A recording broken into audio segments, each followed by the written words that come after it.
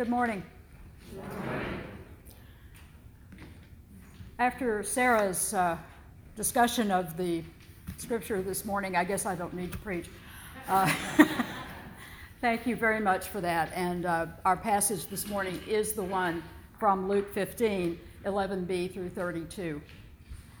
Hear the word of the Lord. Then Jesus said, "There was a man who had 2 sons. The younger of them said to his father, 'Father, give me the share of the property that will belong to me.' So he divided his property between them. A few days later, the younger son gathered all he had and traveled to a distant country. And there he squandered his property in dissolute living. When he had spent everything, a severe famine took place throughout that country, and he began to be in need. So he went and hired himself out to one of the citizens of that country, who sent him to his fields to feed the pigs. He would gladly have filled himself with the pods that the pigs were eating, but no one gave him anything. But when he came to himself, he said, 'How many of my father's hired hands have bread enough and to spare, but here I am dying of hunger? I will get up and go to my father, and I will say to him, Father, I have sinned against heaven and before you. I am no longer worthy to be called your son. Treat me like one of your hired hands.' So he set off and went to his father. But while he was still far off, his father saw him and was filled with compassion. He ran and put his arms around him and kissed him. Then the son said to him, 'Father, I have sinned against heaven and before you. I am no longer worthy to be called your son.' But the father said to his slaves, 'Quickly, bring out a robe, the best one, and put it on him. Put a ring on his finger and sandals on his feet. Oh, and get the fatted calf and kill it, and let us eat and celebrate. For this son of mine was dead and is alive again. He was lost and is found.' And they began to celebrate. Now his elder son was in the field, and when he came and approached the house, he heard music and dancing. He called one of the slaves and asked what was going on. He replied, 'Your brother has come, and your father has killed the fatted calf because he has got him back safe and sound.' Then he became angry and refused to go in. His father came out and began to plead with him, but he answered his father, 'Listen, for all these years I have been working like a slave for you, and I have never disobeyed your command, yet you have never given me even a young goat so that I might celebrate with my friends. But when this son of yours comes back, who has devoured your property with prostitutes, you killed the fatted calf for him.' Then the father said to him, 'Son, you are always with me, and all that is mine is yours. But we had to celebrate and rejoice because this brother of yours was dead and has come to life. He was lost and has been found.' This is the word of the Lord. Thanks be to God. Well, what better way is there to honor fatherhood and the Trinity than this familiar story? On this Trinity Sunday, falling on Father's Day, we get to hear from Jesus on the relationship of God, our Father, to his children. As something of a departure from my customary references, today I will be referring to God in the masculine rather than the non-gender specific pronouns I usually employ. No, God cannot be limited by gender, but as Jesus used the male pronouns, I will as well. Trinity is a difficult, if not impossible, subject to define in a truly meaningful way. The early church leaders more or less defined it in the 2 most ancient creeds, the Apostles and the Nicene, as Father, Son, and Holy Spirit. For purposes of today's discussions, I will continue to follow in their wisdom, but remind each of you that the Trinity is one of those mysteries that human beings really cannot begin to understand. It is something that must be taken on faith, as it cannot be objectively proven. My own earthly father described it to me once as the lover, the beloved, and the love which binds the two together. That love also binds us with them. I like that too, but again, the analogy can only be limited at best.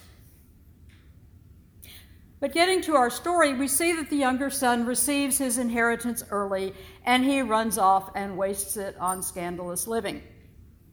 One might imagine living as a rock star or a young professional athlete, too young and inexperienced to truly handle money.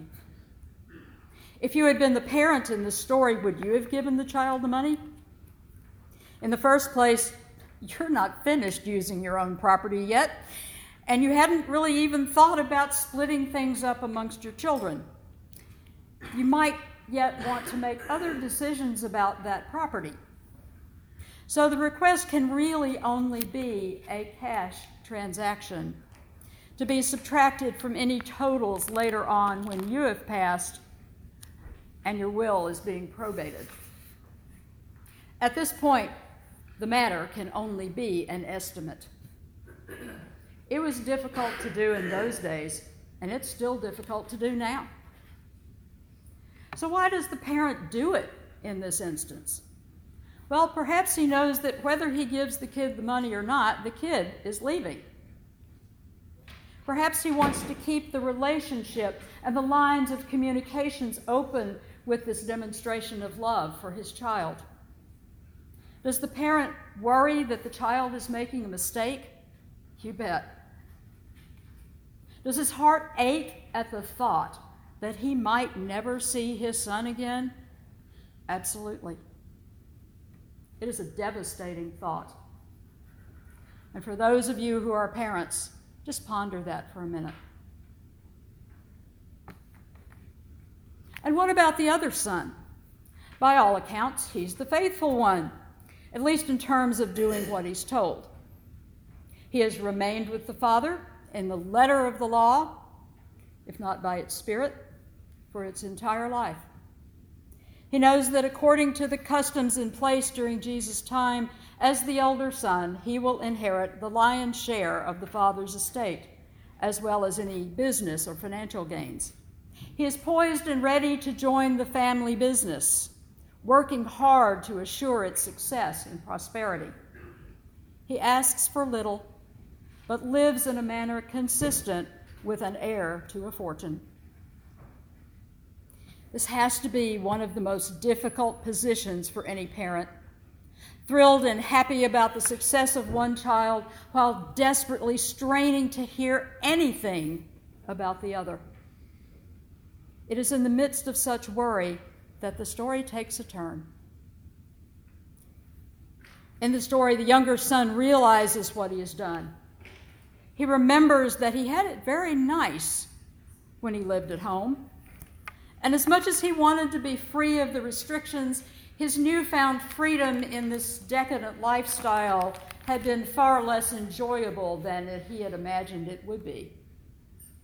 He was now even going against all he had ever been taught and was breaking the laws of the God of his ancestors regarding mingling with unclean people and doing unclean things. You see, Jewish people were not supposed to be dealing with pigs. When in his mind's eye he looks back, his home was a much more inviting and welcoming place than his present location had ever been. When he realizes how he has sinned against his father and against the God of his ancestors, he resolves to return and beg to be put to work doing the most menial labor possible. He just wanted to come back and be with his family again. Of course, the father is beside himself with joy, as God is whenever one of his strayed children comes to himself and returns home, begging forgiveness and declaring a willingness to do any penance to get back with God's graces. But the father does not hear the apology or the request. He's too busy calling for celebrations over the return of this beloved child of his. He has lost nothing. He's still the child of his Father, as we are children of God, our Heavenly Father, when we confess our sins and resolve to do better. Several of the other parables in the Bible indicate this joy on God's part when his children return to him. But the father in this story notices that the elder son, the one who has been carefully and faithfully obeying the rules all this time, is not joining in the festivities. He goes to this son and asks why. The son replies that in all these years he has done the father's bidding. He has never complained, never failed to do as he was instructed, and had never been celebrated the way the father was feigning over this returned son of yours. He doesn't even acknowledge the one who has returned is his brother.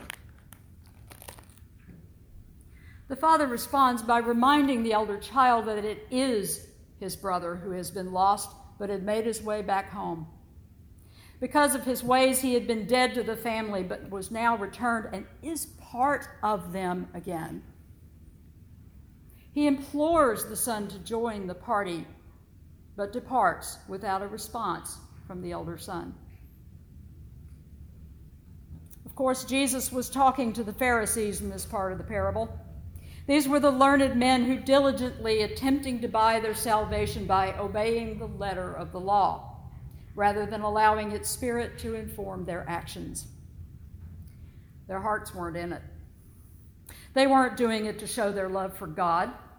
They were doing it to demonstrate their piety and to maintain their standings of respect in the community. So I come back to the idea of Trinity that my own dad told me. The father in the story, and indeed God himself, is motivated only by love. The sons are the recipients of their father's love, as we are all recipients of it, through the Holy Spirit sent by God's beloved Son, Jesus Christ.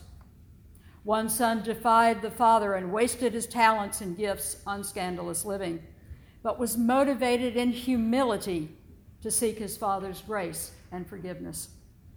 The other son thought that obeying the rules to the letter all these years should stand for something, and he's jealous of the attention and glorification being given to the younger son.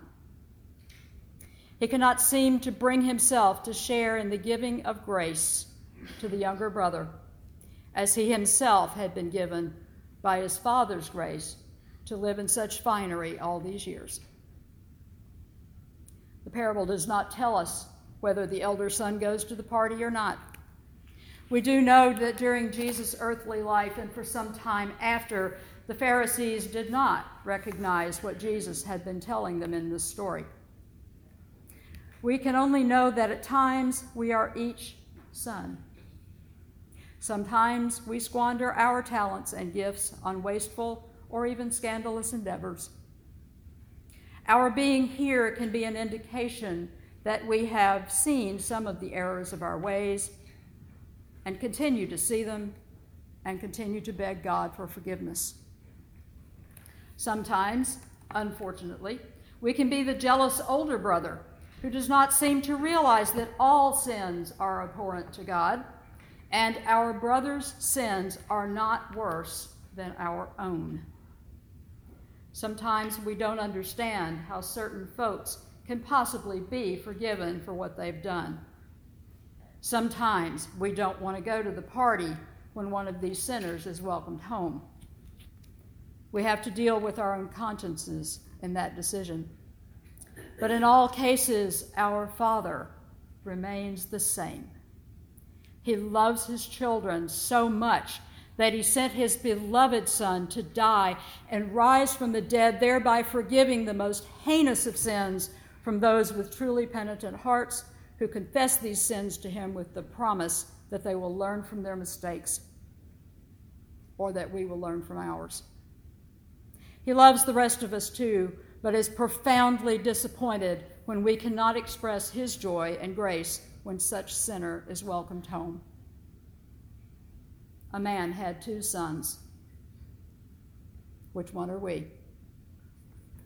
May all glory, honor, and power be to God the Father, God the Son, and God the Holy Spirit. Amen. We will now join our voices in singing of hymn number 36.